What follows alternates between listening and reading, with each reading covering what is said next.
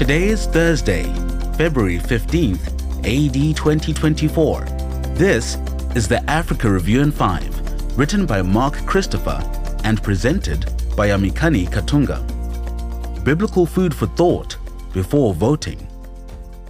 Because it is an election year here in South Africa, I am reminded of the humorous definition of politics.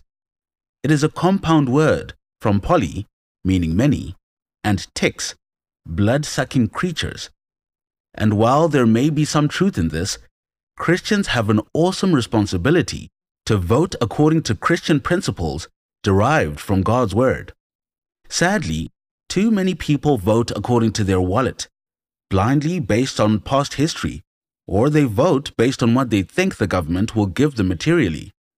Some vote out of blind devotion to their favorite political party, regardless of the values that party represents. And then, there are those who vote based on an informed decision. For democracy to work effectively, it relies on an informed electorate. For this reason, Christians need to be biblically literate in how to best vote, even if that vote amounts to choosing the lesser of evils. So, what are some biblical principles South African believers, or any believers for that matter, need to consider before going to the polls in the near future? Here are just 3 thoughts to remember before you vote. 1. Remember who it is that has ordained government. God has ordained 3 institutions for the stability and flourishing of society: the family, as he defines it, government, and the church. Each has its God-ordained role and place in any given society. In short, according to Genesis 1, Romans 13, and 1 Peter 2, government is ordained by God, not man. This is all part and parcel of human dominion derived from God in Genesis 1 verses 26 to 28. The reason God established government is for the purpose of keeping order in the realm of common grace for the good of all humanity. Accordingly, the primary job of government must be to protect and defend its law-abiding citizenry from crime, foreign invaders, and insurrections. By keeping the populace protected from evil elements, freedom is assured so that society flourishes economically, socially, morally, and culturally. As Romans reminds us, the government is to bear the sword, not a butter knife or a canister of pepper spray. Ultimately, government is accountable to God, not just the voters. The question South African believers must ask themselves is whether the current government enforces the rule of law with 70 murders a day and the highest rape and gender-based violence rates in the world. Do those who are corrupt themselves have the moral authority to enforce the laws of the country with honesty, integrity, and without partiality? 2. Remember, God places a premium on human life. In 1 Timothy 6 verse 13, Paul said to Timothy, "I charge you in the presence of God, who gives life to all things." Human life is the pinnacle of God's creation in Genesis 1 verses 26 to 28. It is sacrosanct because it is a gift from God to those who bear His image. It is for this reason that God told Noah in Genesis 9 verse 6 that whoever takes another human's life in homicide, the government has a right and duty to execute that person.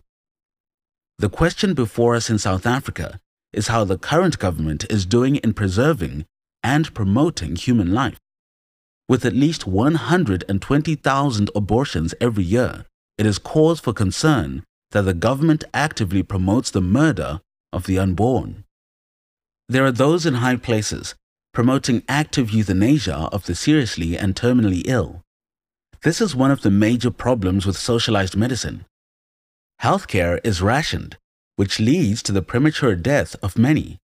Just a casual glance at many of our state-run hospitals around the country indicates the priority of human life is not a real concern for those administrating these places of healing.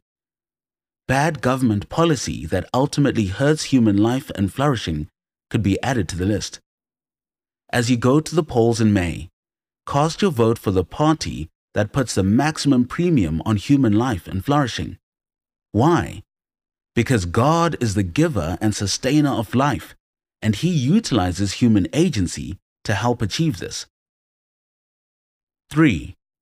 Remember God's justice, not secular justice, when you go to cast your ballot.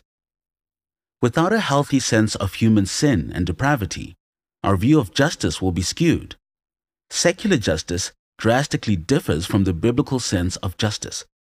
The humanistic view of justice focuses on strict equality or equity. This distorted view of justice ignores the substantial differences in talents, gifts, knowledge, and skill. In contrast, biblical justice is related to this attribute of God's nature. It is closely wedded to God's righteousness. According to Leviticus 19 verse 15 and Deuteronomy 16 verse 19, biblical justice is predicated on the ideal of impartiality in the protection of human rights and God-given liberties. In other words, there is no two-tier system of justice, one for ruling class elites and another for everyone else. The same rule of law applies to everyone, both great and small equally. No single person is above the law, even the president of the country. This biblical view of justice extends to the realm of economics as well. While the Bible does not directly advocate a particular system of economics, it is clear from Scripture that one can make a very strong case for a benevolent form of free market capitalism. After all, the Bible teaches private ownership, which is why the 8th commandment declares, "Thou shalt not steal." The 10th commandment takes this directive a step further, commanding one not even to covet another man's possessions.